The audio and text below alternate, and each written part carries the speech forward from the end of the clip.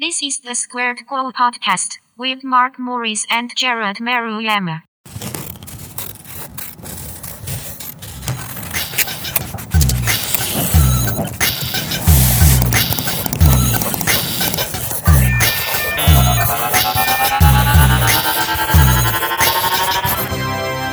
Hello and welcome back to the SquaredCo podcast. For those of you who remember or don't remember, I am your host, Mark Morris, and with me, as always, we have Mr. Jared Maruyama. So Jared, how are you doing? Been a little busy. Times are different. Yeah. Obviously, we are in an interesting time right now, and the last time you heard from us, it's funny because we left you on a cliffhanger. Avatar season 2 we talked about, and everybody was expecting the season 3 wrap up. Yep. So really quick, let's just say Avatar season 3 was great. There you go. Wrap up. There's the conclusion. I mean, obviously we love the show, so we don't need to go over it again, but yeah. It has literally been a year. It's been a year since the last episode. So yeah. Again, we're in a weird time right now. Everybody's in quarantine.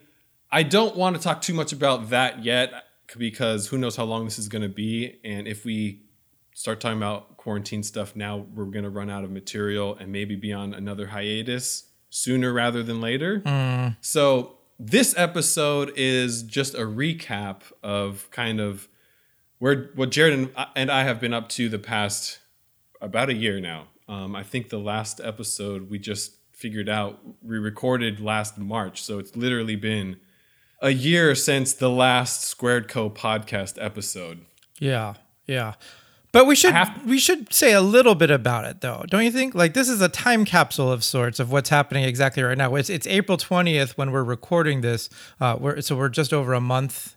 Would you say? Right, into it. Yeah. So, yeah. I don't want to say that we're not going to talk about it. I think it's impossible to have any conversation right now without that coming up.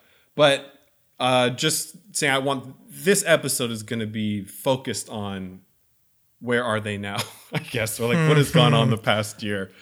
Oh my gosh, a lot has happened. I will say that, we never planned to go on this hiatus. There was a lot of life that had happened, which we'll start off with this.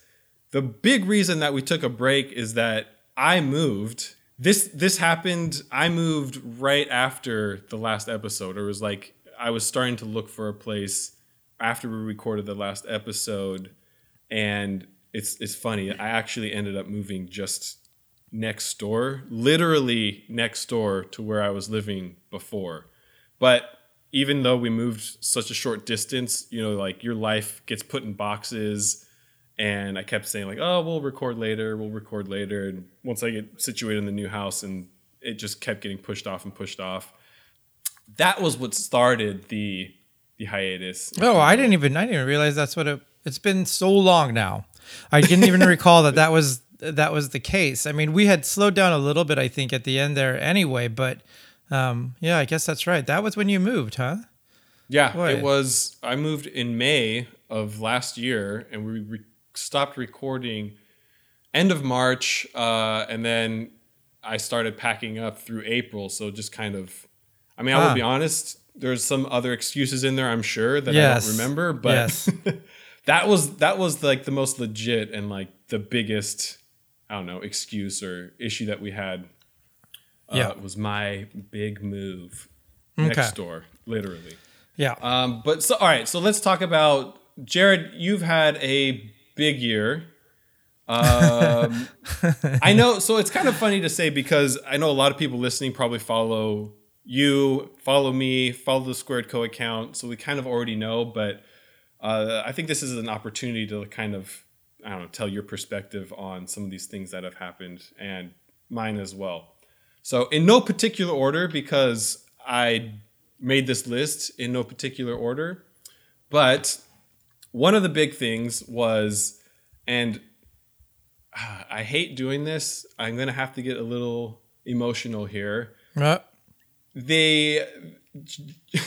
I remember this specifically. So I'm talking about Jared Maruyama's Hipster Mickey ears. Okay. I remember this very well. You shared an image with me, or you told me about that this was happening before it had like been available for purchase.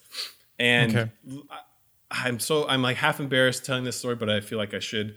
When you told me that, I think it was in a text or a message of some sort. I read it and I got teary-eyed for you because that's such a big deal. You know, they don't, prior to this happening, it had just been like the generic Disneyland merchandise ears that they had. They had different characters and different types, but this was one of the first, you know, for lack of a better term, like a private individual or person designing ears that were going to be available in all of the Disney parks. So that, I don't know, on behalf of Jared, I got emotional and actually a teary-eyed when you told me about it, and then when I saw the first images as well. Oh, that's very sweet. It's funny, like I think I jump over, like it is a very emotional thing. I was very excited to be able to do this. It's an honor to be able to do it. It's one of those things where when they approached me initially, I didn't know that it was part of a bigger line. I didn't know that they were going to have all these people design ears and stuff like that. They said, "You want to design ears?" I said, "Yeah, of course." And so we started the process, and then there were these huge gaps of time where we would submit sketches or ideas, and you know, you'd get a little bit of feedback. We'd go back and forth. And I kept thinking in my head, it's not going to happen. Something's going to happen and it's not going to happen. Or, you know, the design's going to change, or they're going to come back and say, actually, we'd like you to do it like this. And then I would just sort of fulfill an order, which would still be exciting, but it would be a little less, you know, like me. So I was thrilled when we finally came all the way through, and there was like I said, a huge gap of time where I didn't even know what was happening. So I didn't really want to celebrate or be too like happy about it until I saw these things on the shelf, or until I held these things in my hand and said, yes, this is a reality. So when it's like in retrospect, yes, it's very emotional for me, and I get very excited that these things exist. But the whole time leading up to that, I'm just nervous. And then once you get them and they're out, you're happy, and then you're worried about them selling well and what the reception's going to be. So it's been this weird mix of emotions for me. But I'm glad you got to got to cry. Yeah, you're welcome. I mean, as if anybody would share a negative reaction to these. I've only seen positive in as far as like posts go, and other people sharing their experience with these ears. And even a lot of times when I go to the parks, I'll loiter around your stuff to see other people reacting to your work. And that's a fun experience, like getting to see people pick up your stuff and even like debate which Jared Maruyama merch they should buy. It's kind of a fun experience. Oh yeah, no, I do it too. Like I can lurk and and just see see what people buy, because that to me is like, for me it's like the sincere thing, right? Like they're going on, they're just buying stuff, and if they pick up my stuff and happen to just like the thing, fantastic. That's great. That's what I want to see. So yeah, it's fun to like eavesdrop and hear, like, it's a little risky. They could say something like, "This is dumb," or like, "I hate it," like, "Oh, I don't understand what this is." And you do get some of that sometimes, but you know, those are the ones that stick, of course, for better or for worse. But it's still nice to hear when you're able to sort of witness that happen without them knowing that you're standing right there. And that So you actually did a few other prints for D23, or pieces of merch that were released there, right? Yeah, I did. I did a Three Caballeros piece and a Splash Mountain piece, actually. That was just available for the expo, which is, you know, it's a mix of good and bad. I'm happy to have exclusive material, but it doesn't reach as wide of an audience as you'd like for those pieces. And then those pieces kind of have to go away once the expo's done. You did another convention called Lightbox, which was actually your first solo booth. Yep. Yeah. So that one, we actually worked together. I designed some, they're called POP displays, point of purchase displays. Yeah. For a lot of your prints and pins. And I do appreciate you letting me use you as a guinea pig for some of these things. It is, and I got to say, it is a lot of fun being able to design these things with your work and your characters, because they're so cute. And, relatively simple built with simple shapes. So it translates really well to some of these display case or display units for your prints and stuff. So anyways, thank you for letting me use you as the guinea pig. Oh. And how was it? I know this was a long time ago now, but going into your first solo booth, were you a little bit nervous having to fill an entire area with your own stuff? Like, I don't know, talk a little bit about that preparation for that. So the good thing about Lightbox was that we had no idea what it was going to be going into it. So the pressure was kind of off, and it was the first year of this thing. So I don't know, like it was a good sort of test run before going to something like a designer con. Mm-hmm. I think it was a weird. I mean, you were there, so you know exactly what we're talking about here. But like, it was a weird mix of what it was. Very industry focused, animation wise, more so than illustration. I would say there was an illustration element to it, but I think it's mostly animation and people who wanted to be in animation. So you got a lot of students. I think the best thing about it for me was there was a lot of industry there as well that was walking around. So I did, it's mostly about talking. It was almost like it was more of a like having your portfolio in a booth than it was about selling, I think. So it's like, it's nice that all your stuff is out and people who walk up and they can see what you do and then give you a card and talk to you about stuff. But I think it wasn't the normal con crowd where they're coming to buy a specific print or a pin or something like that. So I don't know. I chose not to do it this year again, although we'll see if that even happens. Doesn't even matter. Yeah. But I don't know that I'd go back. I don't think I'm quite the right fit for something that industry focused. Well, yeah, I agree with you. I think it's very much like CTN. I don't know how much experience you have going to that convention, but it's very animation heavy or specific and feels more like a networking kind of convention or expo as opposed to like a DCon or Comic Con where it's very shopping heavy. Yeah. Oh no, for sure. This is what I like about DCon though. And I think I have never exhibited in one of the bigger ones like Comic Con or even WonderCon or anything like that. But DCon is so artist friendly. Like everyone kind of goes, the majority of people go there because they like certain artists or they know exactly what's going to be at Designer Con, right? This mix of prints and then merchandise based on those prints. It's not like you're going there because there's going to be a cool Spider-Man thing that you want, right? Like that is there, but in a different way than it would be at, say, Comic-Con, where it's like it's the big companies that are there and they're doing their big launches and things like that. So when you go to these smaller ones, it's like you're right back in that kind of an uncomfortable zone, right? Like, and you got to see this. Like, people would come up and kind of look at you and be like, do I want to talk to this person because does he work in animation? Can he get me a job? Do I want to schmooze with this person? That was the majority, I think, of what people were. Yeah, Lightbox was. And so from that perspective, for me, it was very uncomfortable because it was very obvious because these are a lot of young kids who don't quite know how to navigate it and they're hungry. And so they're just like, what do you do? What do you work for a studio? Oh, you don't? And then they walk on, so it's like, like there's a lot of that in a nutshell. So yeah, that was a little awkward, I thought, for me personally. I have to say, you do handle it very well. I think you're much friendlier about that than I am. Thank you very much. Well, the youngins. I mean, my thing for everything is just be polite, right? Like, I know that they think they're being a go-getter and they're being aggressive and they're, being assertive and all of that stuff. I get that. A lot of people, not just kids, adults do this too. But I think being polite goes such a long way. Like, I will remember you if the interaction was pleasant, and it will make me want to look at your stuff or see your card or figure out what it is that you do. But if you come up all aggressive and a dick like that, then I just want you to move along. I'll be polite because I'm always going to be polite because you just, like, you could even get people from the industry, like, who are jerks, right? Like, they could be in a position to be dicks and they come up and they're like, well, I work for, big studio this. And even then, when they're not polite, it doesn't make me want to work with that company, and obviously you have to anyway sometimes, but when you can choose, then you'll choose not to work with those people. So I don't know. I just find that it's always better just to be Like, there's no reason to be a jerk. Just be polite and everything. That goes so much further than being like, oh, I'm so aggressive and overly confident about my shitty work.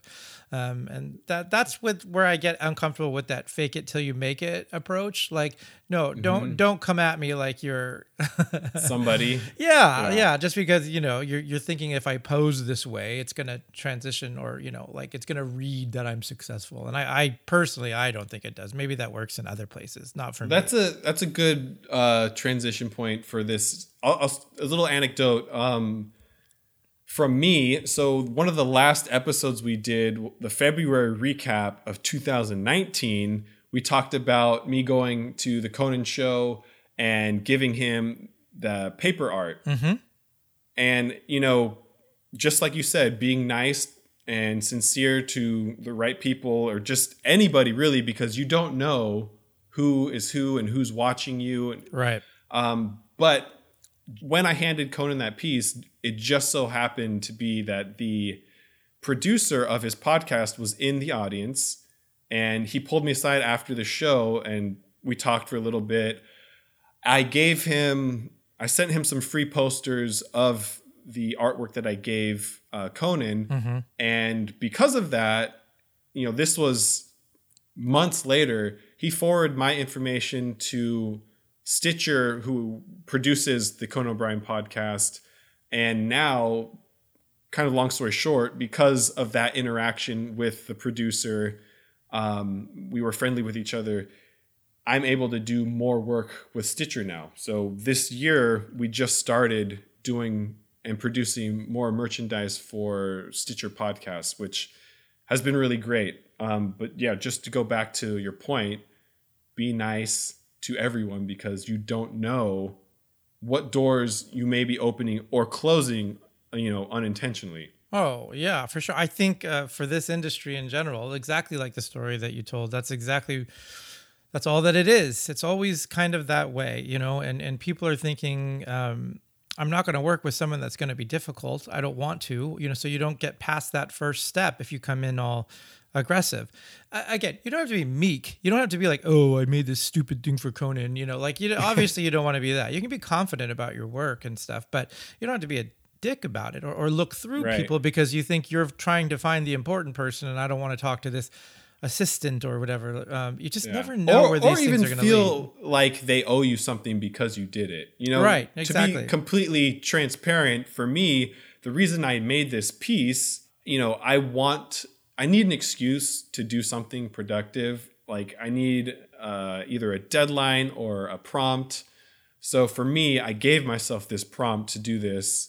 Obviously the thought was in my head that, this could lead to work, but it wasn't the driving force. Mm-hmm. It is fantastic that it led to some work, but, I never ever felt that by giving him this, they owed me any sort of anything really. Right.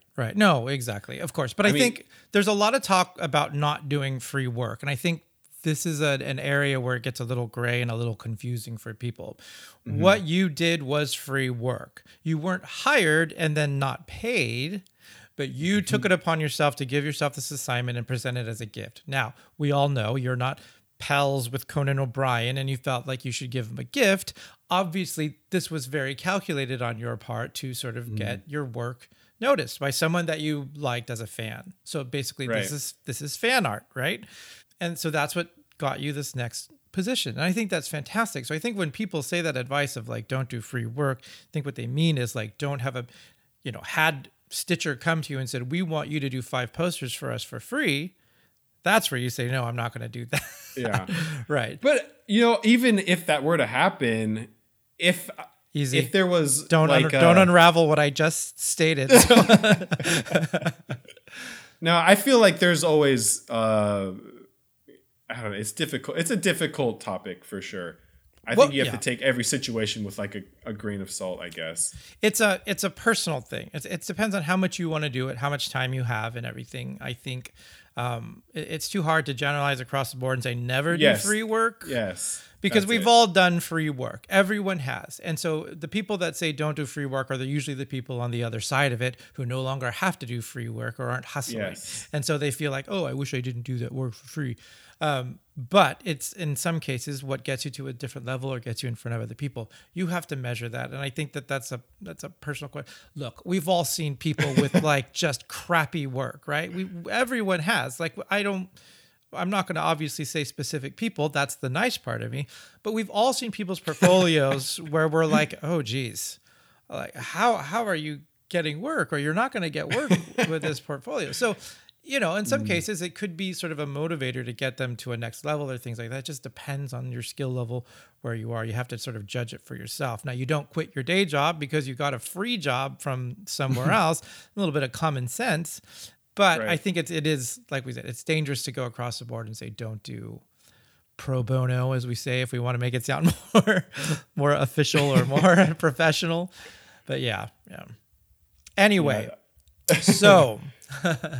All right. We talked a little bit about decon, but let's go a little bit deeper there. So this year, Lightbox was the first solo booth you had. Mm-hmm. Decon this past year was the first solo booth you had at DesignerCon. 2018, the year prior, we shared a booth space, which was kind of like your own booth, but not. This was officially your own booth.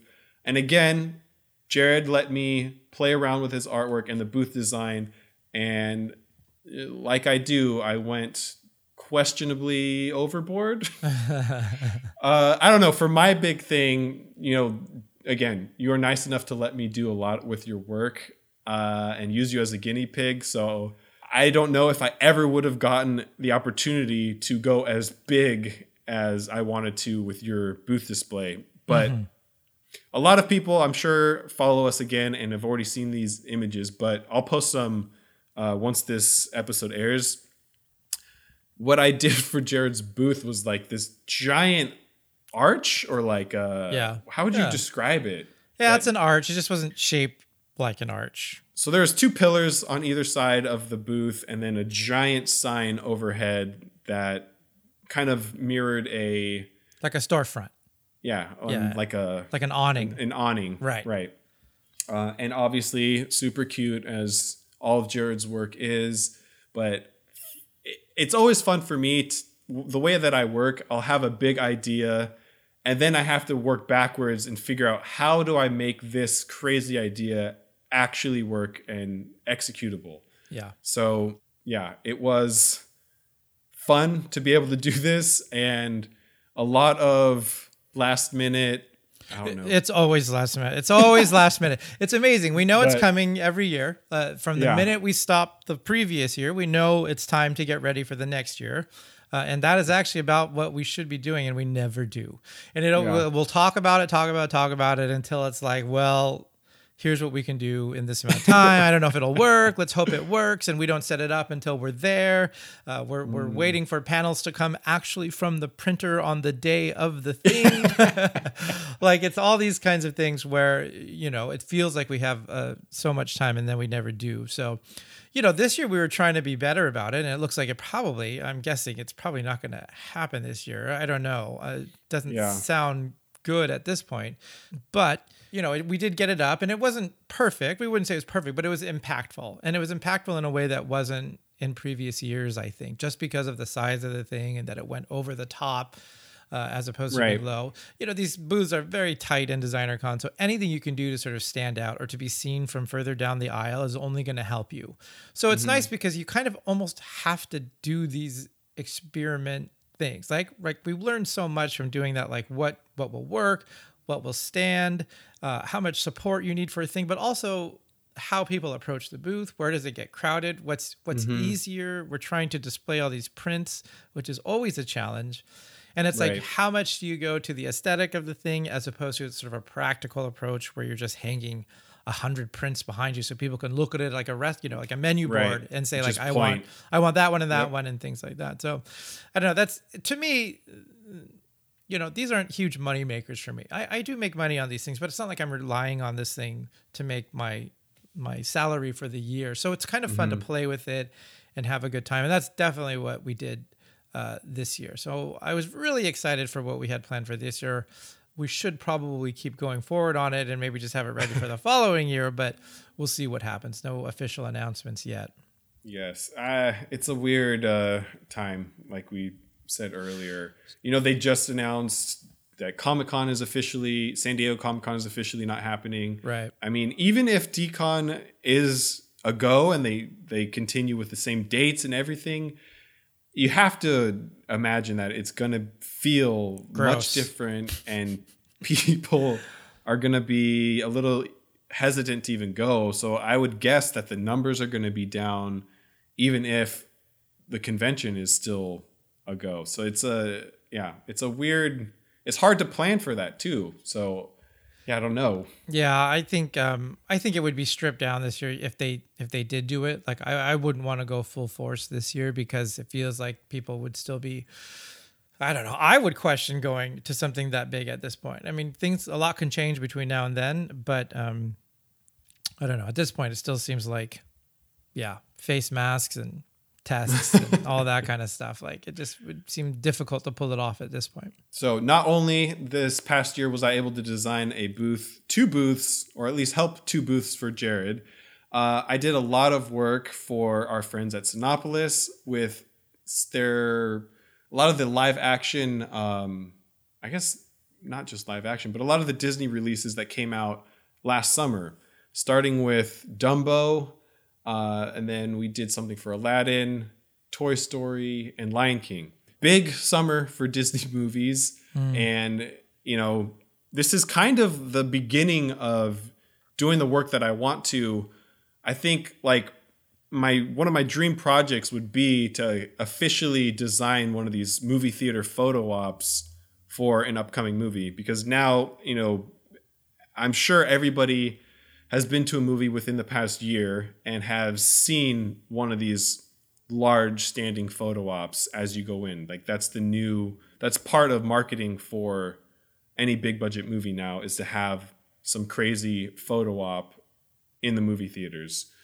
So I was able to do that specifically for Cinépolis and some of these Disney titles, which is a really great experience. And again, I'm sure if you follow us, you've seen it, but I'll share some of these photos again. Were you able? I know.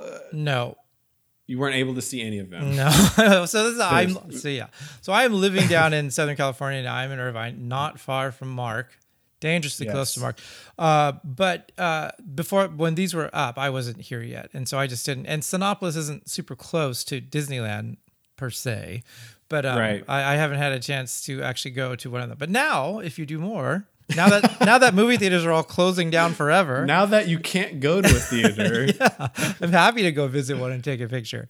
But you saw all of them. I did. Well, of course. I'll put you on the spot right now. Did you have one that was like more memorable or a favorite of all of the photo ops? It's interesting because we talk about this as you're doing these things, and I'll see it like along the way, or I'll hear what the challenge is because this isn't. Yeah.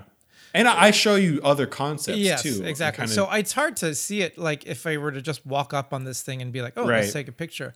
There's a lot of specifications for you to work with. Like there's a lot of there's requirements that like you have to kind of work around some stuff, and like it has to be functional, and you have to also be able to sort of ship this thing out to several locations, so it can't be like.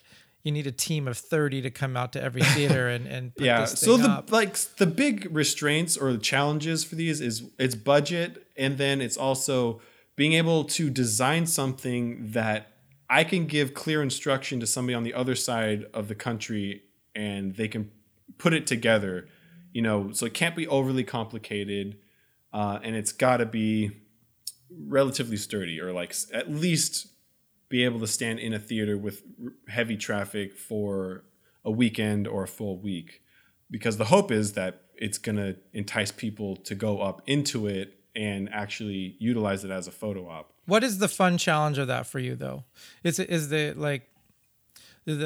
creating the concept, and then the rest of it is just fulfilling the order, or is it more about like I don't know, like constructing this thing, sort of making this thing. It's almost like the engineering side of it, where you're like, oh, we don't have to use tape. We just like put these in slots. So it's a lot of that. So I like to kind of think Tetrisy, like how things are going to fit and give this illusion of some sort of a photo op or recreation of a scene. Tetrisy.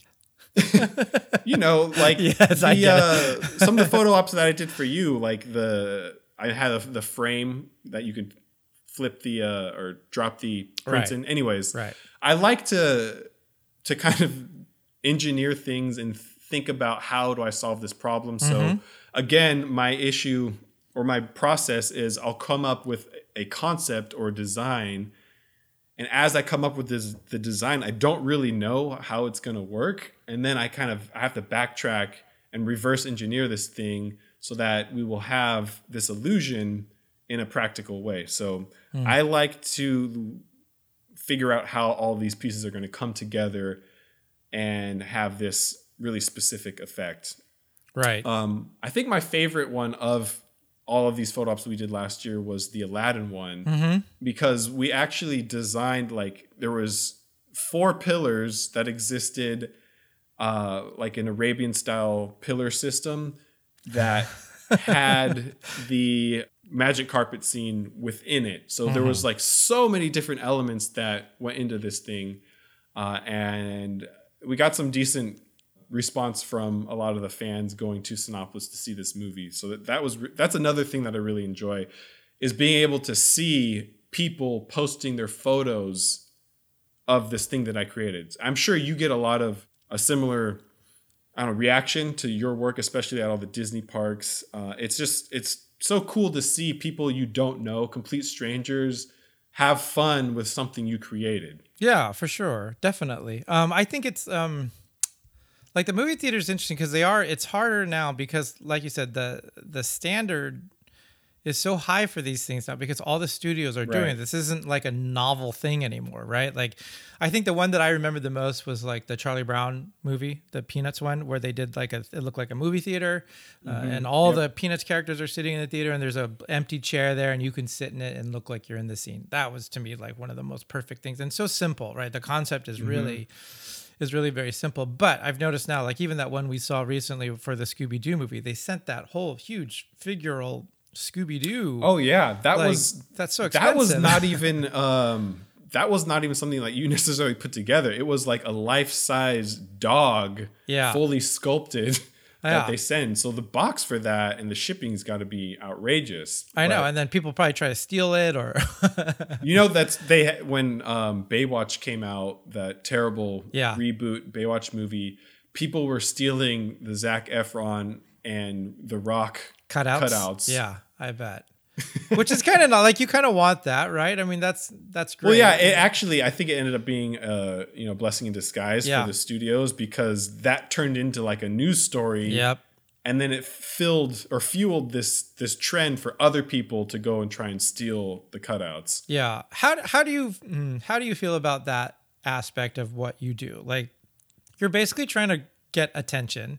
In the best kind of way, but that is hard now in this sort of Instagram-y thing. Is that part of it for you now too? Figuring out, like, it can't just be like, it's got to be a little more clever than the obvious thing, right? Like, what's going to make people want to post this? Not just like, I recognize that from the film. That's what I would say the downfall of that Scooby-Doo one is. It's very cute and it looks very expensive, but it's like, well, it looks like a theme park thing, Right. I mean, I'm trying to be as sensitive in my response as possible. There are a lot of people you need to get approvals for. Of course. So, my over the top crazy idea might sound well and good and fun to a lot of people, but you've got to get approval from your contact. They have to get approval from the studios, who probably has conversations with the directors. There's a huge line of signatures that you need to get. So, I try to be as crazy and over the top as possible because, like you said, I think that's the best way to stand out, especially since these are happening more and more frequently now. But it's difficult to do that and also, make everybody happy.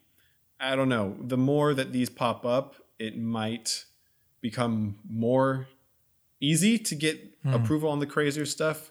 Because, this all kind of started with the Museum of Ice Cream being like an Instagram museum, if you will. And then now there's all of these different selfie experiences, if you will. Like everything that is coming out that has a big budget creates some sort of an Instagram moment. Yeah, for sure. No, I mean, yeah, but that's what I mean. I think that then it just ups the game, right? Because everyone's doing these things. Now it's like, well, how do you get past that? Or like, and then it's such a, like, what's great about what you do is the movies are in the theater for such a short time. This doesn't have to be permanent. It doesn't have to last for 6 months, right? Like this thing's going to be up for maybe what, two months? That seems even long, right? Yeah. Well, specifically the photo ops that I was creating was only supposed to last the opening weekend. Right. I think they, for some instances, and if it was a big enough photo op, it would go a week or two. But definitely it was not ever intended to last more than 2 weeks. Mm-hmm. Yeah. So that's kind of nice too, because I think the shelf life for a lot of this Instagram stuff is pretty limited, right? So like, because the majority of people get the photo and nobody wants to take that photo anymore because everyone's already posted that photo. Exactly. I went to the Britney one, the Britney Spears installation thing, the Zone or whatever it's called. And like that was very elaborate, very expensive, obviously, for them to put this on, but it wasn't great. And like I was concerned about that. Like they went to great lengths to do these things, but it still wasn't. I don't know if it just wasn't iconic enough. But yeah. What was the most memorable room or like photo op in that whole experience? So like, okay, so they're basically trying to recreate a lot of her music videos, right? Yeah. But still, so if you do like maybe her biggest, like Baby One More Time, right? That's just the high school backdrop. Yeah. So like that doesn't really. It didn't come with scantily dressed high schoolers, background dancers. They should have done something like that where it looks like you're inserted into the video, but it's just like a generic classroom, and then like they put lockers in one area, but it's kind of like, well, so what, And then I think the best one was probably for the airplane where she was like, I forget what the name of the song is, Toxic, where she's like a stewardess on an airplane. And so they had like the inside of an airplane and you could wear her little hat and things like that. But the problem with those two was that they let so many people in at one time, you could never get a clean shot. Oh, yeah. So it's like you're trying to do this funny pose or whatever, but then there's everyone in the way. So like it wasn't thought through like that. And I don't know, like I think it was about $30 maybe or something like that to go to this thing, but it seemed like kind of a disappointing thing. And the merch was awful. I wish the merch was great. That would have made a huge difference too. That's what's disappointing to me is like, so the same, we went to the Museum of Ice Cream and you go through in the end, you end up in a gift shop as you do. And it was like the most generic of things ever. It wasn't even like Museum of Ice Cream branded. It was just like, here's a lollipop keychain, or here's like a popsicle patch. And it was so bizarre to me that, that's a huge opportunity for one of these brands or companies to make money. And I'm sure people are still buying stuff and they are making money, but invest a little bit more in some compelling designs or fun merch. And especially with the Museum of Ice Cream, I feel like it's so easy to, spend a few $1,000s on getting designs from, I don't know, somebody that can do some cute designs, Jared. And exactly. Like the profit you can get from sales would just go through the roof. And if it's your own branded stuff, you don't have to pay licensing fees on, I don't know, like a Candyland thing because it's also candy related or whatever. But yeah, it was, I was disappointed in all of these gift shops. They are just, for the most part, just generic stuff, keychains and stickers and whatever. Do you think this is a trend that's going to stay? Do you think this is on its way out? Do you think it needs to sort of modify or change? I think it does have to change. I don't think it's ending soonish. I don't know. This quarantine thing may change the trajectory or like the longevity of this. But I think if Instagram, as long as Instagram is cool, these pop-ups will exist. Once Instagram kind of becomes the Facebook of the next generation, it's who knows? Something will replace it. But I definitely do think it's temporary. I just don't know how long it'll last. Yeah, interesting. I think so. Instagram is just a delivery service, really, right? So what people like about Instagram is it's not like it's a game or something like that. It's that they like to put their pictures up, and it's a popular place to put your pictures, right? So if there could be another app that is more popular suddenly because it has other options or something, then everyone goes over there. Like there have been a few people that have tried to. What was that one that came out not too long ago that was trying to replace Instagram, and that was so big for like a month. And then that was big for like a week. So the issue with that one, I feel like it could have done well because the big issue with Instagram now, and I think especially at that time, was the algorithm kept changing, and now it was no longer chronological. There's no guarantee that you would see people's posts that you follow.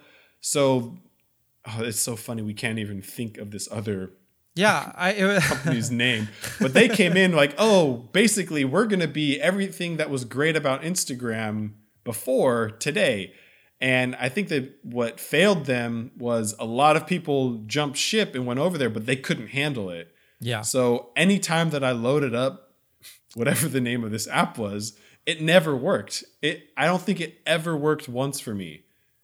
Like I could turn it on a lot of problems. and maybe scroll for a few minutes, but it would crash or it wouldn't load somebody that I was following's feed or whatever. But like there was always an issue 100% of the time that I went on there.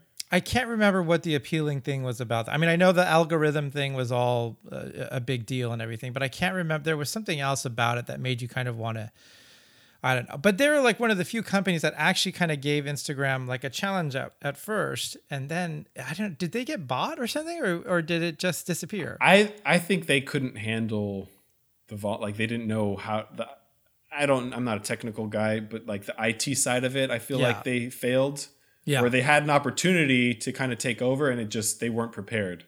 Yeah. That's too bad. So that's what I think. So I look at it like Facebook, right? Like Facebook was the thing forever. Right. Then it became like a mom thing, right? Because now everyone's on Facebook. Your grandma knows how to use Facebook. And so now the kids are like, well, I'm not using Facebook anymore. Exactly. So I guess I could see that. I don't know, but Instagram seems to be surviving. Well, it is basically Facebook now, right? It's the photo app for Facebook. So they evolve, which is a good thing about Instagram. They keep evolving, as what was the one? Vine was a thing that was giving Instagram a run for the money. So then Instagram introduced videos. Right. YouTube, I feel like, is always going to rival and kind of exist in their own space because long form. That was and they've been there way before Instagram was a thing. But you know what? Speaking of like online videos and stuff, Quibi just came out. Yeah. Which I don't understand. I know nothing about it. It's I'm like, well, what the hell's the difference between this and YouTube? Like I get they're spending a lot of money to do high quality production or high production shows and content.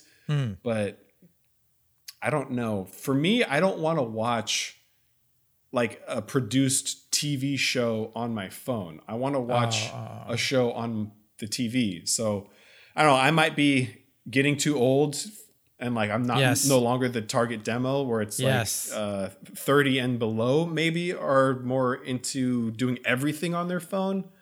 But the appeal is not there for me. We're still the big screen TV generation. These kids now, they don't care. Opposite, right? It's so bizarre to me. I'm like, how can you watch it on your phone? It's like 5-7 inches big. Like I know. So that's a generational shift there. They don't care. They want it for free. They don't want to pay for anything. They're very tech savvy about finding, oh, you just go to this one and you can watch it. But every 2 weeks you have to redo it. So then you just, so you drop that one and then you go find this other app that does it. And that's so funny. My coworker who you've met, who helped edit videos and stuff, he's like that. We're so into figuring out like how the newest technology, and like he was an early fan of Twitch and like that whole thing, which I think Twitch is already not cool, which I never got into. But God, I know I'm not that old, but like hearing that a thing has come and gone without me ever jumping on board instantly makes me feel like I'm an old man already. Get used to it. Yeah. Just like TikTok too, right? Like I don't understand that at all. But yeah, exactly. Obviously, we understand what it is. I just don't get the appeal. So and especially what's the difference between that and Instagram stories? Yeah, I don't know. Like, I mean, I'm sure short form video. I know that TikTok, they do a lot with music. Yeah. So I don't know. But it seems like they give you a lot of tools to easily do this thing. You know what I mean? Like we're just sounding like grumpy old men now. That's my excuse. I am a grumpy old man. You're still young. You're on the cusp. Yeah, but I mean, like they make it easy for you to do the thing that everybody's doing, right? So one person knows, like one person can be really good at making videos, right? They just know how to use the software, but that's hard for a lot of people, right? Yes. So if something like TikTok comes along and they're like, look, here's all you have to do. We're gonna feed you the music clip, and like now everyone's gonna do it. And it's all in your phone, which we just said kids love. Yeah. So it's like you can generate the video, you can edit it, and you have this relatively polished content to share. Yeah. Well, I think, and then I think if celebrities adopt it too, that always helps quickly. Oh, right? yeah. So Justin Bieber does it, and then everyone's going to do his video thing. But I still only see TikTok because people post the TikTok stuff on Instagram. Exactly. So that's the only time I see it. But get used to that. You're just going to get older. So you tend to get older and lazier and busier and richer. So you just start like throwing money at stuff. You're like, fine, no, I'll just pay for the thing. I'll buy the app. I don't care. Just make it easy, right? Like that sounds shitty, but I think you get to that point. Can't wait for that point. Just make it rain on my problems. But I mean, you're probably already at that point, aren't you? Like where you'd be like, oh no, I'll pay for the app. Or like, I'm not going to get a bootleg copy of Photoshop. Yes. There's so many instances of that I don't want to make people think differently of me, so I won't get into them right now. right. Exactly. But okay, obviously we just talked a lot about pop-ups, but there was one that I wanted to make sure we talked about this episode, and that was the Mickey's 90th birthday pop-up at Disneyland. Which, oh my God. Didn't we talk about this? No, that was last summer, and we haven't recorded. I'm sure you did. Okay, so everybody knows Jared's on another podcast, Disneyland and Designers. Disneyland for Designers. Good. Go ahead. Pretend like you don't know the title. Go with that Mac Bracky guy. What's his name? I don't know. So you might have talked about it there. Maybe. Are you sure? I could have sworn we talked about it. We couldn't have talked about it on this because we haven't recorded since. Was it summer? That was summer? Okay. It happened, I feel like June, I want to say. Okay. Anyway, what do you want? So, yeah. What do you want to talk about? What do you want to talk about? So the pop-up, all right, there's two things I want to talk about. Okay. Pop-up and then the gift shop, okay. Obviously. Yeah. So that to me is... in terms of like the experience and the pop-up with all the photo ops, obviously it came from Disney. They do everything they execute very well. So of all of the pop-ups I've been to, that one by far the best one. In terms of, the staff being friendly and pleasant to the whole experience being pretty clean, because honestly, the Museum of Ice Cream one was kind of grungy by the time that I went to it. Gross. And what was another one? There's one at the Spectrum Cheat Day Land. Yeah. Which that one was awful. But the Mickey Mouse one was great. And obviously it's a character that everybody loves. So that made it more fun.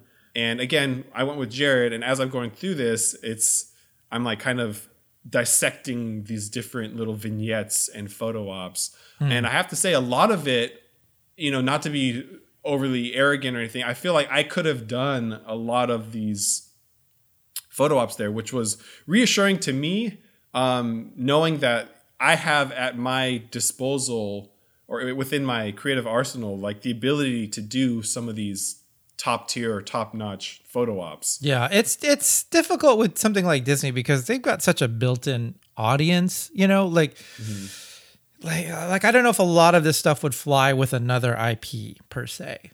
Even a lesser IP, right? So if you have a wall of Mickey plush, that's awesome and it looks really cool in the photo.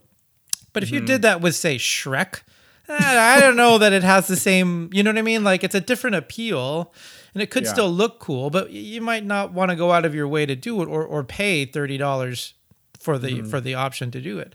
I think Hello Kitty could do it. It kind of depends on the right audience and the right IP.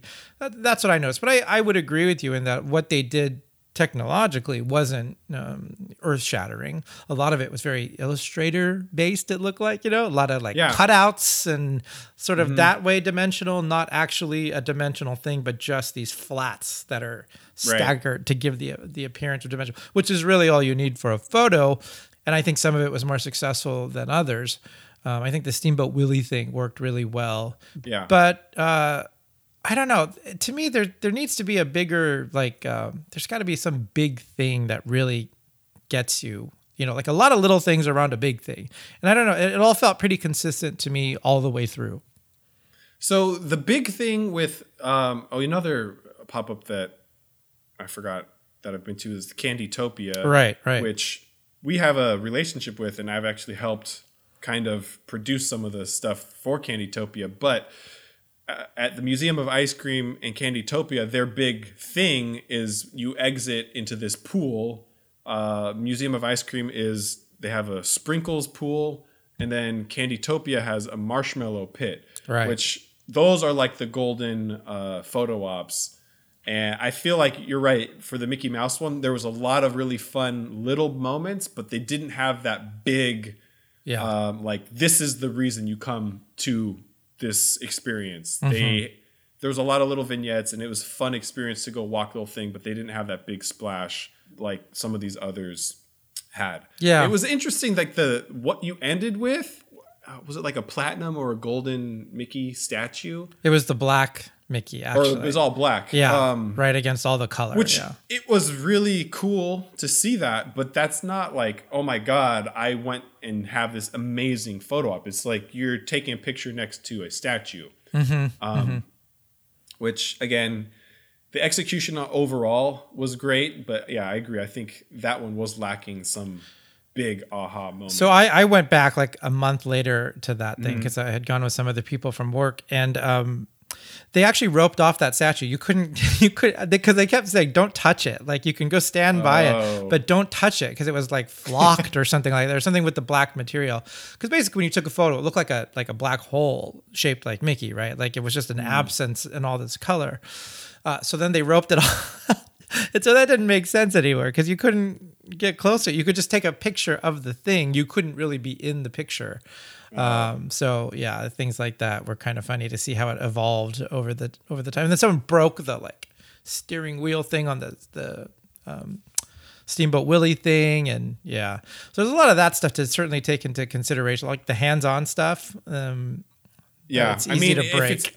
If it's supposed to be interactive, I feel like you either have to know that it's going to get broken and have like an easy replacement and a backup, or you make it super durable. Yeah. So there's pros and cons to either decision you go with, but you definitely should have some sort of contingency plan or know that it's, especially a high traffic thing like Disneyland, that there's going to be issues. Wear and tear.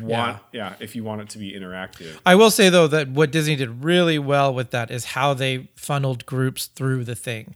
It was very controlled, relatively small groups. And they made sure you kind of got your picture that you wanted and kind of controlled like where people were or and they were set up in a way that if you were in one, you didn't see the other one. So you don't have everybody in the shot. They were very good about that. And someone was with you the whole time and kind of ushering the group. And they kind of had like official, unofficial line cues for each one. So you were pretty much out of the way if you wanted to get this photo op from this room. Yeah. And a lot of times, even like the standing in that sort of line queue area, you could take a picture or a selfie on a wall. So they did a really good job of always having some sort of a moment for you to take a picture of throughout this entire thing. Yeah, and then they would stand there and sometimes they would take your picture if you had a group, or they would tell you, here's what you're supposed to do for this thing, right? Like get it at this angle, or make sure it cuts off here. So I thought that was a very Disney way to approach one of these things. So then at the end of this whole thing, again, exit through the gift shop, and Jared, you had by far like the most, popular item of this Mickey's 90th birthday pop-up gift shop. It was, what was really cool about this, the piece that you did, it was one piece, but they were able to kind of pick it apart and apply it to so much different merchandise. Yeah. So, obviously you've done a lot of work for Wonderground and Disney that gets applied to different types of merch. When you go into something like this now, do you think about it in terms of how this can be applied to different types of merchandise, or do you just figure out like, I want to make the best print, and then they can figure out how to disperse it onto different types of merchandise? Do you have like a strategy as you're approaching something like this, or do they specifically ask you? I always start off basically, like you said, like I always start off with what's a good concept. Sometimes I'll think about it in the execution about how, so like, most of the time when you do a lot of this merchandise, they don't want gradients. And I work with a lot of gradients usually. I do both, but, so that sometimes will affect if I use gradients or if I go lighter on the gradients, or if I can look at it and say like, okay, this will translate well. Like I can take the gradients off of this easily and won't lose the quality of the image. It comes in those terms, but I will never think of it like backwards. Like this will look good on a t-shirt, so I'll make this a print. It always has to be the other way around. My work, because it's all in Adobe Illustrator, just kind of lends itself to being good for merchandise and product. I'm not a painterly person. And I think that's where you have the hardest thing. It's like with the difference between most merchandise and say like something like Thomas Kincaid, right? Like great prints and it looks nice on a fancy frame. It looks like an expensive piece of art. And then it translates well to puzzles. Like it looks weird when it's on a t-shirt. It's even kind of awkward when it's on a mug. Like it's very limited what you can do merchandise wise. So I think my artwork, my style is innately well suited for merchandise. So, and we do a lot of the same stuff over and you over and again. Thomas Kincaid? Yes. Stuff? No, but I mean, like we'll do magnets or we'll do postcards or things like right. Kind of the same type of merchandise every time. It was really cool to come out of that experience and see you had your own like shrine. Yeah, and you had obviously the prints. There was a mug of it. I think they had magnets as well. Yeah. There were serving trays. Yep. T-shirts. What else? I'm sure thing? there was other stuff. The other cool thing, so if you haven't seen this print or this artwork that we're referring to, Jared made a Mickey and then surrounded it by kind of icons from Mickey's past. So there was his Steamboat Willie hat. There were like the phone, like Mickey phone. Yeah, different types of Mickey merchandise and just things that represented Mickey throughout the years. But the centerpiece was Mickey, and they actually turned that Mickey into a vinyl toy. Yes. And yes, they did. Oh my God. This is another emotional moment for me on your behalf. This one was so cool. It's amazing to me that, you know, you work again in Illustrator and a lot of your work is relatively flat looking. Yeah. Even with the gradients, but this is such a like clear representation of your artwork in dimensional form. Like this vinyl figure, I look at it and it feel like, oh, that's Jared art. Yeah. Yeah, I agree. The box too looks great. I have to say, like, how many more of these freaking things are you going to do? Because I'm sick of buying all this stuff. They just released like this neon color variant of it. Yeah.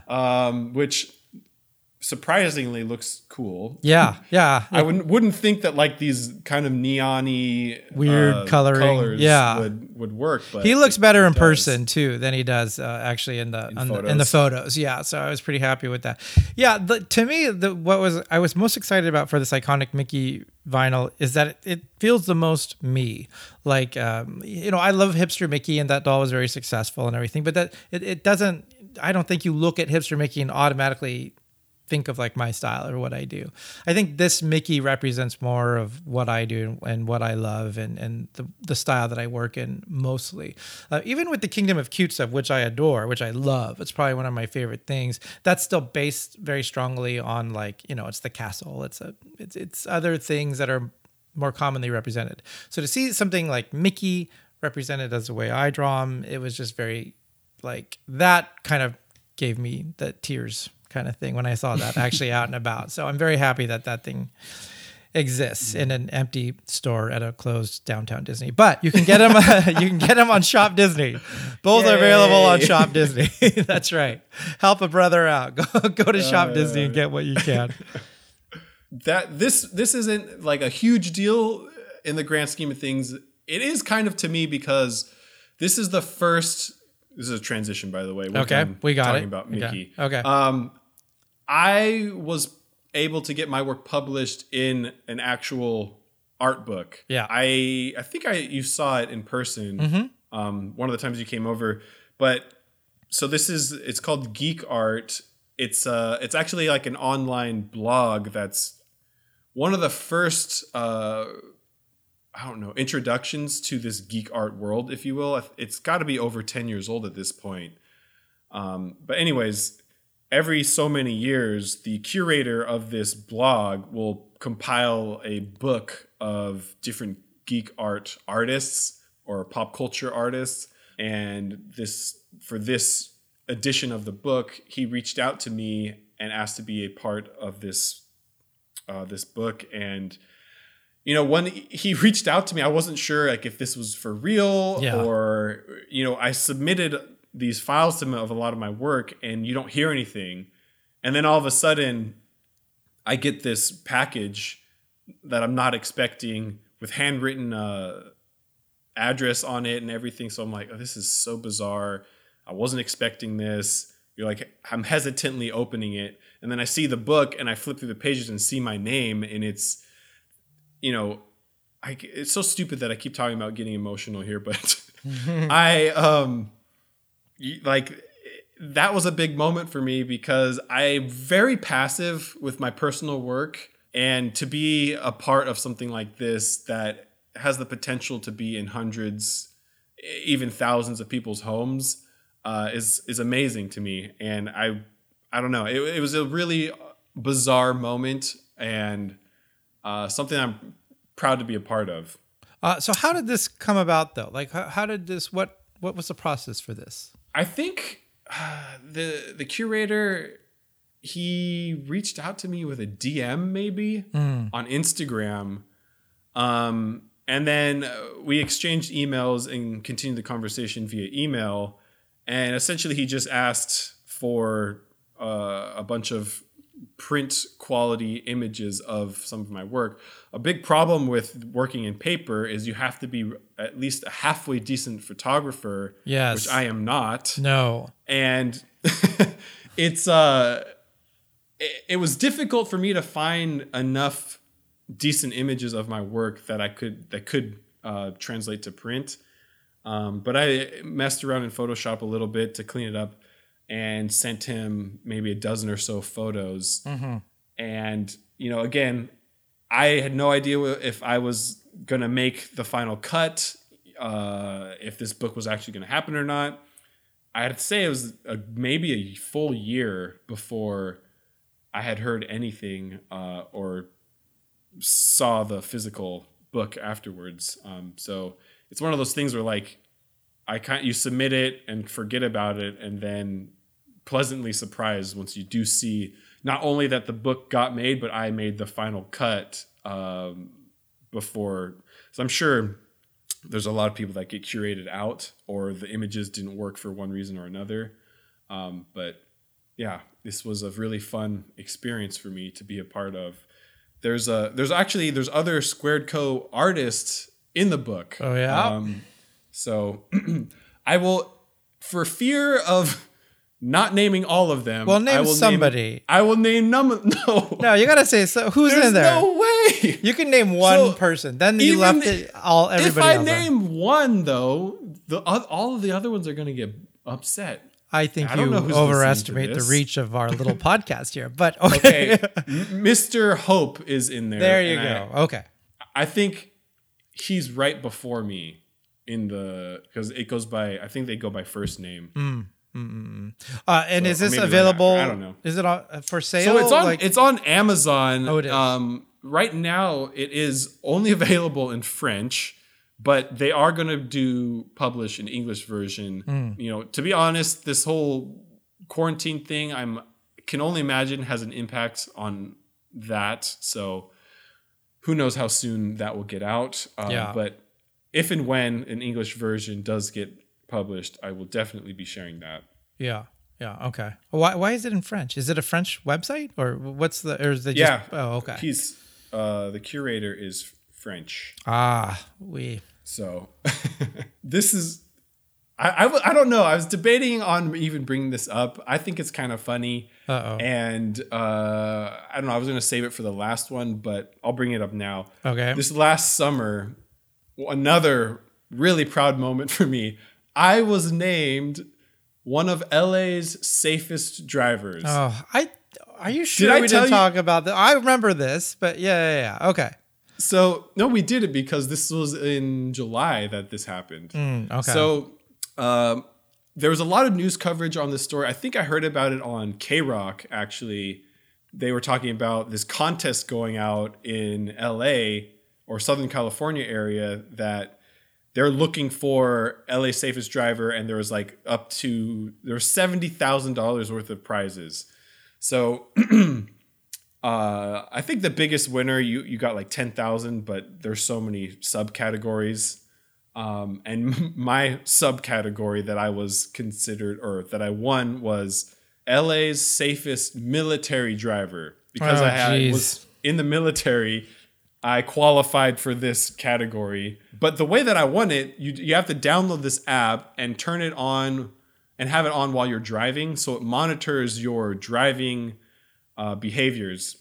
And it's so funny. You know this about me. I am very like all or nothing. So if I commit to something, I go overboard and crazy with it. So when I decided I wanted to do this contest, I was like super serious about it. Every single time I drove, I was in like the slow lane. I never went over speed limits. I started stopping for stoplights like way in advance. Some of the things that the app monitored was obviously speed limit, how quickly you accelerated and decelerated. Oh, geez. Your speed on turns. If you're driving distracted, so because it's on your phone, it would know if you like went away from the screen and were using your phone while driving. So during the summer, I was like the most perfect driver. And geez.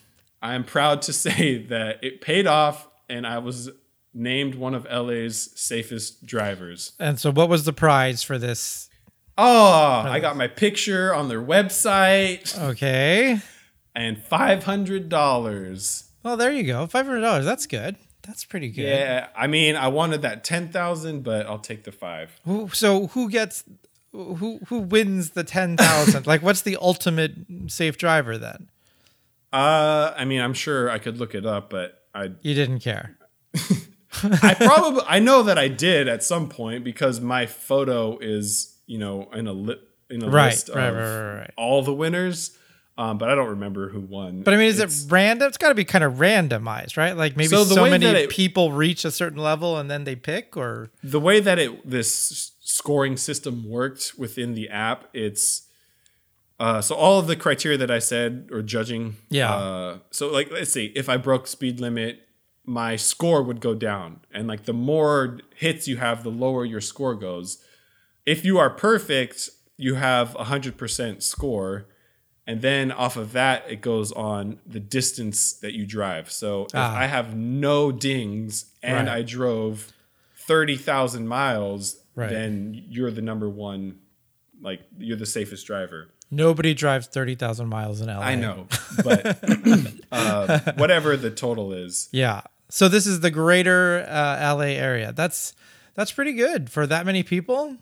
I think everyone stinks, though. I think that's probably why. Well, another caveat is that like you had to know about the contest and download the app to participate. What did someone sponsor this? What app did you give your information to? This is obviously a cloak for some kind of information grabbing. Well, it was USAA, which is a military bank, and I'm already a member of it, so they already had my information anyway, so it didn't matter.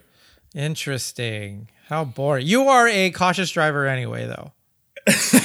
You are. You're a slow driver, because I'm more of an aggressive driver than you are. And, oh my God. I didn't say anything so Jared and I went to see the last, oh my God, not The Last Jedi, whatever the last Star Wars movie was. Rise of Skywalker. Yeah. And like, I wasn't familiar with the theater we're going to, as one of my friends got the tickets. Yes. And for some reason, the GPS was taking us like through neighborhoods, and oh my God, Jared's this is driving like, okay, was this is scaring me so much. It's like he didn't know where he was going, but he's like, oh my God, why are we in this neighborhood? And you'd floor it when we would go and then slam on the brakes. Why do we have to go left here? We just went left. Like, I don't know. But you have to admit, it was so we went at the height of traffic. Like the height of Southern California traffic, which is just the worst. So the GPS takes us on this crazy ass route, like you said, through neighborhoods, like just to save us a minute probably. And so like I couldn't even tell like where we were. I had no concept of where we actually were. And so and I didn't know the theater anyway. And then I'm like, oh, hey, look, we're right by Knott's Berry Farm. And like, yeah, it was crazy. So I think that's what makes me like an aggressive driver when I don't know where I'm going. Sure. On top of it being LA driving. Sure, Jared. No, I mean, I usually am an aggressive driver anyway. But your buddy's an aggressive driver. One of Mark's friends, we won't say specifically who. We won't name names. He's an aggressive driver. Like that, I've never been so like stressed for such a short drive. But congratulations for being one of LA's safest. Most boring. People were probably behind you honking. Like, sorry. Oh, I'm sure. Like when I would drive with people in the car during this period, they would say stuff like, "Why are you driving like this?" I'm like, "Nope, LA's safest driver. I'm not risking it." It's hard to do that in LA too. Yeah, it doesn't take much to get people to honk at you. No, it doesn't.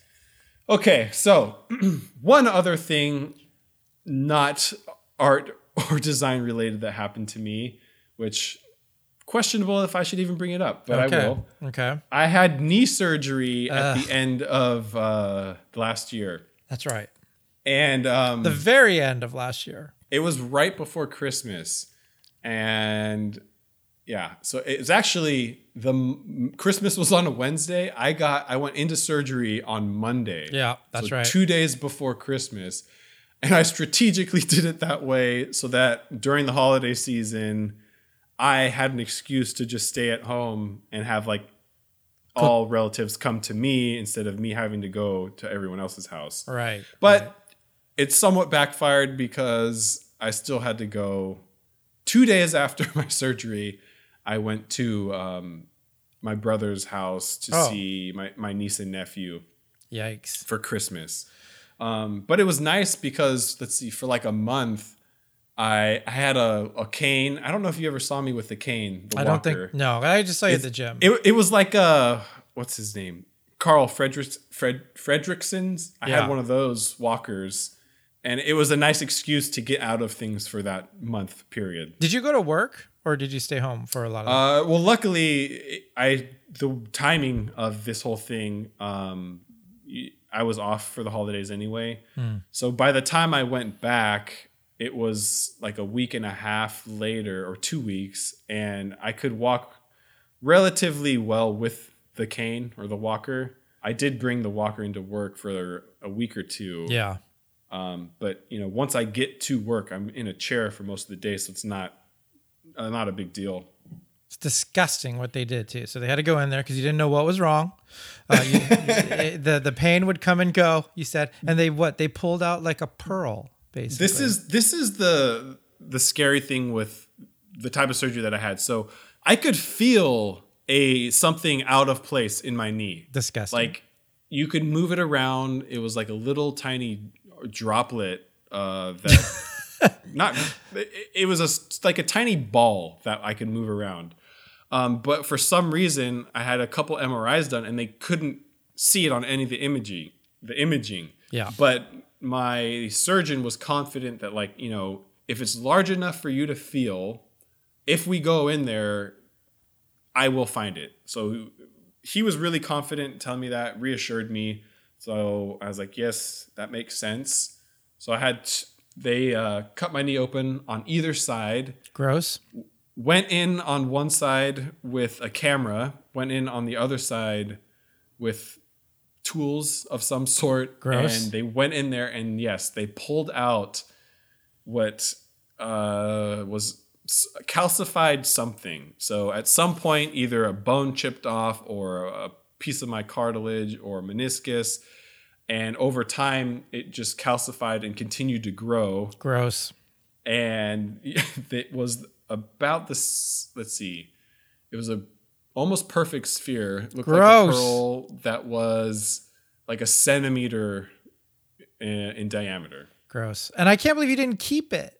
I didn't have a choice. Yeah, I would have loved to. Yeah, how come they did? It seems like that's technically yours. The whole thing was crazy. Like, let's see, I went in 5 a.m. Yeah. to check in and everything. I think they called me in to like prepare for surgery and give me my own little bed and area at maybe 6, and I was back out of the surgery and at home by like 9 a.m. Mm-hmm. So it was a pretty quick thing. And you went under completely for this. I did. Yeah. Which was the only hesitation I had. Because, you hear the horror stories that, yep, either you don't wake up at all or you are awake and can feel everything. But you can't say anything or like you're paralyzed. You're paralyzed. Because basically what they give you is like a cocktail of drugs. So like some of these drugs are supposed to knock you out. Some of them are supposed to make it so you don't feel anything. So you could have, a bad batch or something, like it wasn't mixed the right way or your body ignores some of it. So like the knocking out part and paralyzing part works, but it doesn't turn off your senses. So right. Anyways, everything worked great. I am on the mend. I can run and jump. The whole purpose of this, not to bore you further, but I love basketball and I really want to be able to dunk again before I am aged out of that as a possibility. So it's weird in this quarantine time. I am doing a lot of like jump drills in my living room right now. Yeah. But for all of those who are worried about my knee, it is, more or less, it's good. It's definitely weaker and it's still healing, but it's, I can do normal stuff. Are you 100% now though? I mean, I know it's weaker, but are you 100% like you don't have to baby it or just I don't have to baby it. It's definitely not as strong as it was. I feel like, with probably by the end of the year, it'll actually be stronger than it was before. Yeah. But just because they went in there and nerves are all shot and tender. Yeah. It just takes a long time for all of that to calm down. Yeah. And you've been doing a lot of workout at home, right? You've been in overdrive at home, actually. Oh, yes. And we'll save that for a quarantine episode because we can go on for that. But let's see. Okay, another first for Jared this past year. Here we go. You had your first 100% solo gallery show. Yes. So that's right. You've done a lot of gallery work over the years, doing SquaredCo gallery shows, doing different pop culture gallery shows, obviously Wonderground stuff. But this was your first solo show at Gallery 1988. That's right. Yep. Pretty exciting. A lot of pressure. Cutesy. Yeah. The best thing about this was there was another. So the gallery split into two. There's two big rooms, two long rooms, and then there was another show that opened at the same time as mine. So that actually was really nice because I think it makes the crowds bigger for both shows. So we had a good turnout. It was fun and sold a lot of stuff, and yeah, it was fun, but terrifying. It's a lot of pressure. So what was scary about it to you? Well, you want to sell. You want people. The main thing is you want to sell. Ultimately, that's what you want to do. But for the gallery show, it's like you want people to show up. You don't want a big empty gallery with your work in there. So whether that's even just appearance, you could have a ton of people show up, and that's better than selling out but have nobody come. Ultimately, you want to sell. But like if you're standing there with your art and no one's in that gallery, that's awful. That's a terrible feeling, right? Like nobody wants that. So it was nice and busy, and I couldn't complain about the turnout. So that was great. Was there a line formed before it opened, or was it just it opened and it filled up pretty quick? So there was my show, which was my solo show, and then next door there was like a little group show. It wasn't one of their huge group shows. There was like 4 artists or something like that. But a lot of the artists in that group did like one of a kind pieces, like sculpture stuff. So that kind of stuff automatically gets like a line of people that are waiting to get in because they want to get that one thing. So I don't think it got too crazy beforehand for that, but it wasn't. I don't think I had people waiting in line like early for me, other than just before the gallery started. It's very strange because you're not there in the gallery setting up. I wasn't. I usually they don't tell you like come an hour before or anything like that. Like it's just like show up when it opens. So it's strange to like I hover around because of LA traffic. I'm kind of hovering around that general area before I go in. So it's awkward to sort of walk up and walk in the front door at your own show. Yeah, but, I can imagine. Yeah, so I did go in a little bit early. I had to set up some stuff, but otherwise, it's just a lot of pressure. I don't particularly like it. I'd almost rather not be there. But obviously, you have to be there for your own show. You should do what Mark Hamill does at Comic-Con. You just wear a mask. There you go. Of yourself. So we could turn your logo into a mask of some sort. Yeah, that'll help. Just pretend that you're a huge fan of Jared's.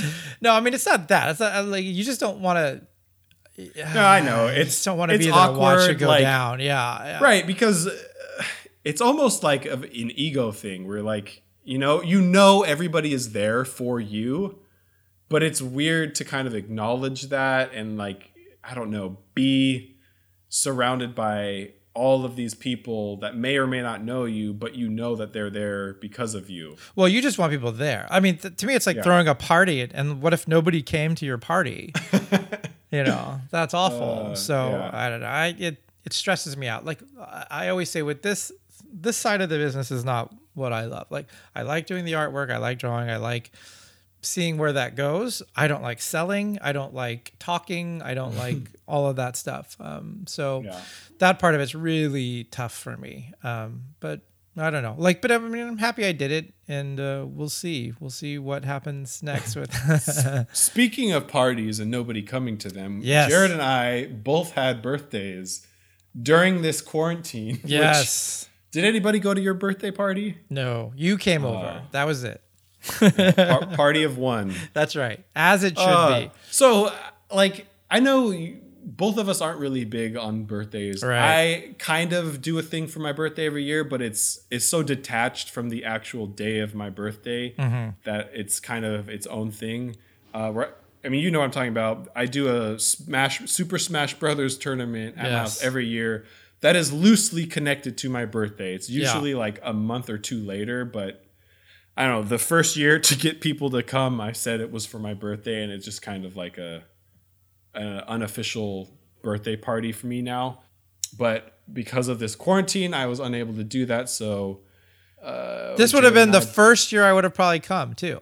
Oh, how convenient! I would have. I wouldn't play, but I'd be like a parent who brought their kid over for the video game party and just standing drinking alcohol in the background. Is there alcohol at this thing? I don't know. I know you don't drink. If you want, I guess I'll bring my own. Did I not leave alcohol at your place?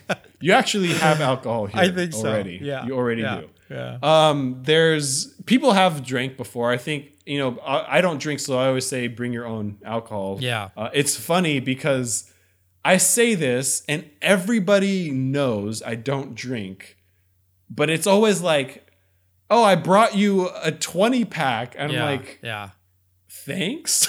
Yeah. I don't get it, and then so they kind of bring it under the disguise of like, oh, this is what I'll be drinking. But then they, air quotes here, leave it behind for me. Of course. Of course. It's so bizarre. Like, I can't wrap my head around it. Like, people's resistance to believe that I don't drink. Well, I think, they do want to drink. I think that's why I brought it. And I have no problem with anybody drinking. It's a purely like personal thing. It's a personal decision. Yes. Has no reflection on anybody else's decisions. I think I've seen you drink twice, maybe. And I've had that's drink probably pretty rare that I once saw that, with you at the midnight concert. Yes. Which didn't end well for anybody. But. It was fine. Yeah. And we did shots too, like kids, which was funny. You're like, we? Yeah, you're all, let's get shots. I'm like, shots? Okay. It shows. I don't even know how to drink. And then we drank, I think, at your house once. I just brought stuff and I made you drink and you hated it. Because I brought that stupid seltzer. Yeah, it was water, the spiked water. But yeah, I think people bring it to leave it because most people do drink and most people, I think, entertain. So I think they think if you don't drink it, someone's going to drink it. Oh, fantastic. Yeah.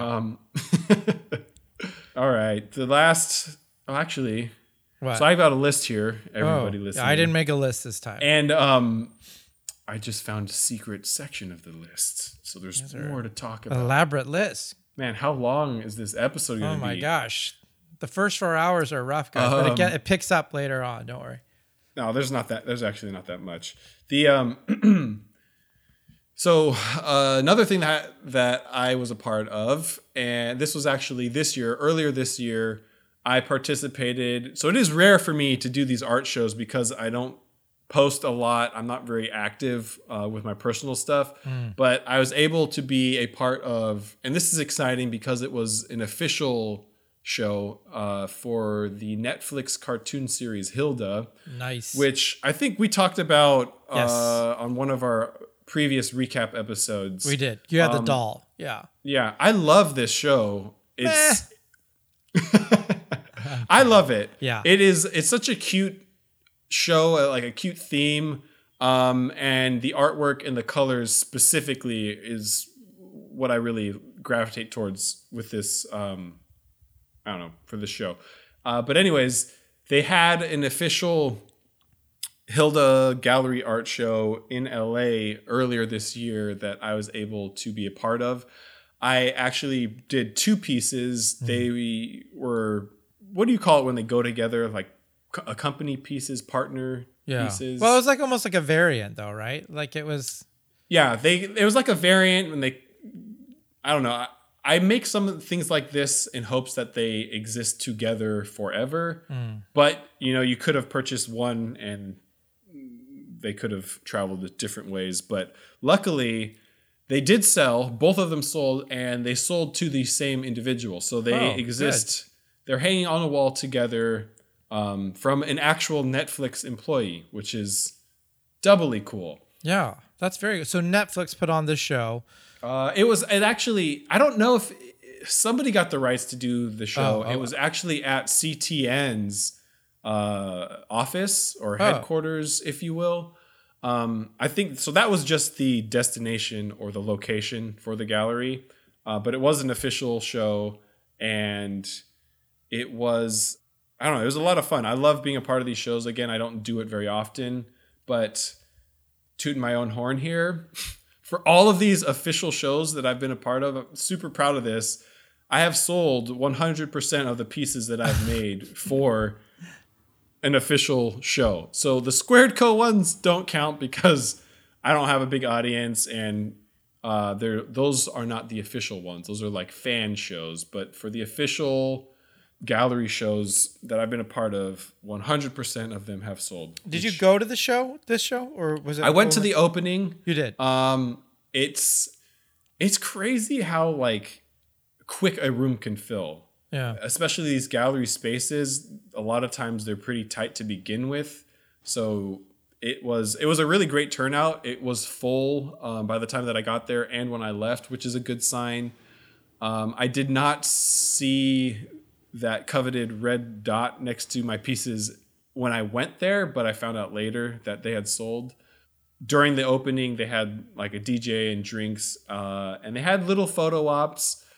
I wish that I'd known that they were going to do that ahead of time, and I would have tried to create a photo op for this event as well.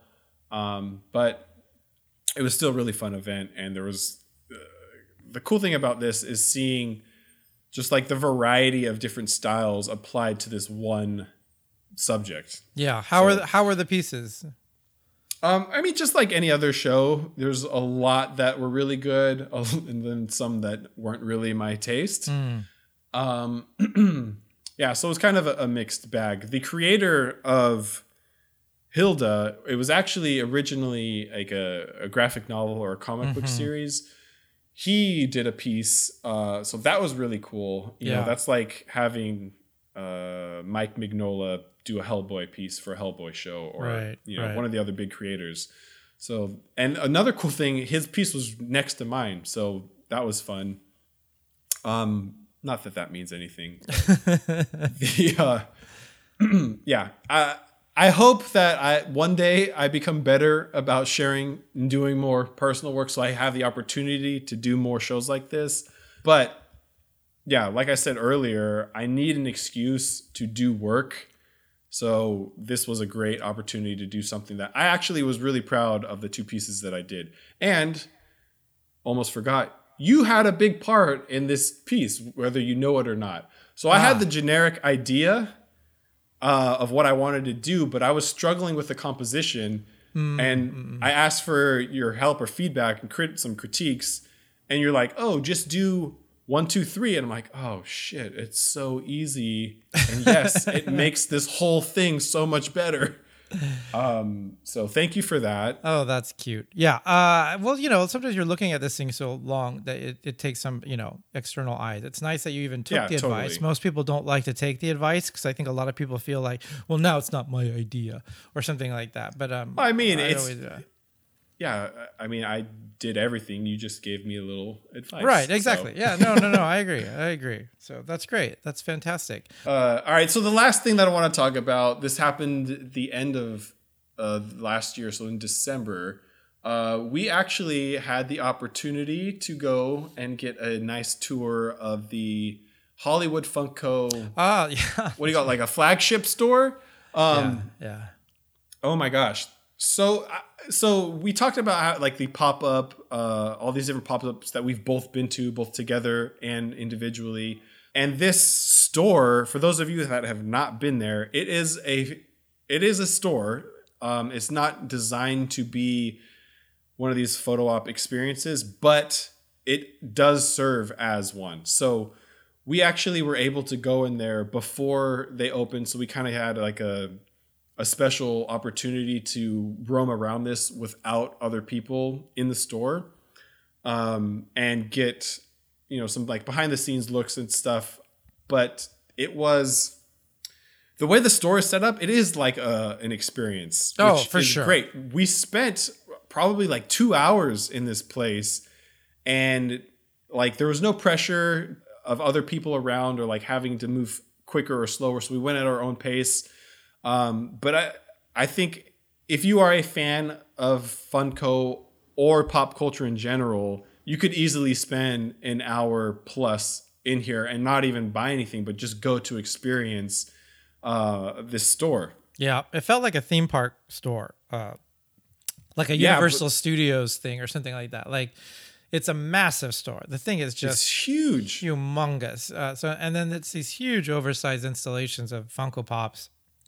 And they're different product lines, but it's mostly these things like because the merchandise itself is so small, it feels like that takes up a very small section of the store. It's these installations that are huge, and so they just dwarf all the merchandise parts of it. So they'll break it up. It's like if there's a Harry Potter section, there's a DC section, a lot of Disney, big Disney area, like a horror section. And a Star Wars section, and these big, humongous statues and things where you can kind of get into it or stand next to it, or whatever. But the merchandise would be there too. But it's such a small part of it. Like you could easily. Yeah. I think we did a whole like second loop just to buy stuff. Yeah, we were just running around. There was different photo ops. The one of the best things in my opinion was that it wasn't just like here's a giant Funko like in the corner. It was actually immersive. So they had scenes and, I'm not actually a Rick and Morty fan, but the Rick and Morty installation was so cool that it had like a false background that was a Rick and Morty neighborhood of some sort and like a UFO that had crashed in one of the front lawns, but you could actually go into the UFO and take a picture next to Funko Rick and Morty, which is so cool. And then they had what was the other really interactive one? Game of Thrones. You could ride the dragon. So again, it's not like just recreating a scene, or like you said with the Britney Spears one, it's just like recreating a moment. Yeah. You actually could get immersed into the thing. They had for the Star Wars area, they had an actual cantina that you could go into. Yeah.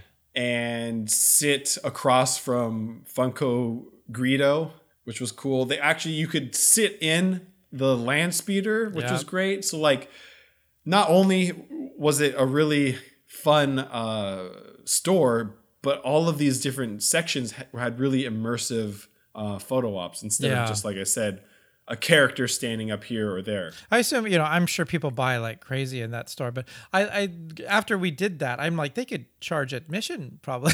Like have a store up front and say like, if you want to go to the back, it's $3 or $5 or something like that. Because there's so much to take photos. It's really, that's what it is. It's just to take photos. I think there's an area where you can do your own custom Funko Pop, like pick the things. That was pretty cool. I don't think that was that running when we were there? Like it wasn't. Because it was just before opening, so I think it wasn't happening yet. The cereal room where they had all the mascots, that was my favorite room because that felt a little different than the other stuff.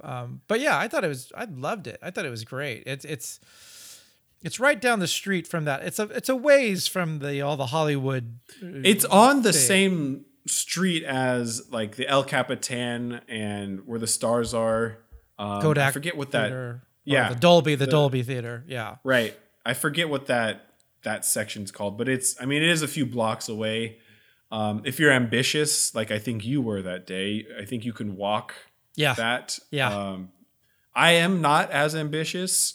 This is one of those moments where I would say I'm just going to pay for parking so I don't have to walk down so many blocks like you did. Yeah. There's an example going full circle here. It wasn't too bad, but yeah, I would probably Uber or something even because you could probably park down. Like most people go to that area, that Hollywood area, which is pretty gross actually. But so you could probably just go right to that Funko. I think they have parking and everything like that. It's a little hard to see from the street. Like they're actually surprisingly, it's a lot of windows, but the front isn't overly like decorated with stuff, right? Right. There's I think figures outside or anything like that. Their actual headquarters for Funko is like, it's not Seattle, but somewhere close to Seattle in Washington.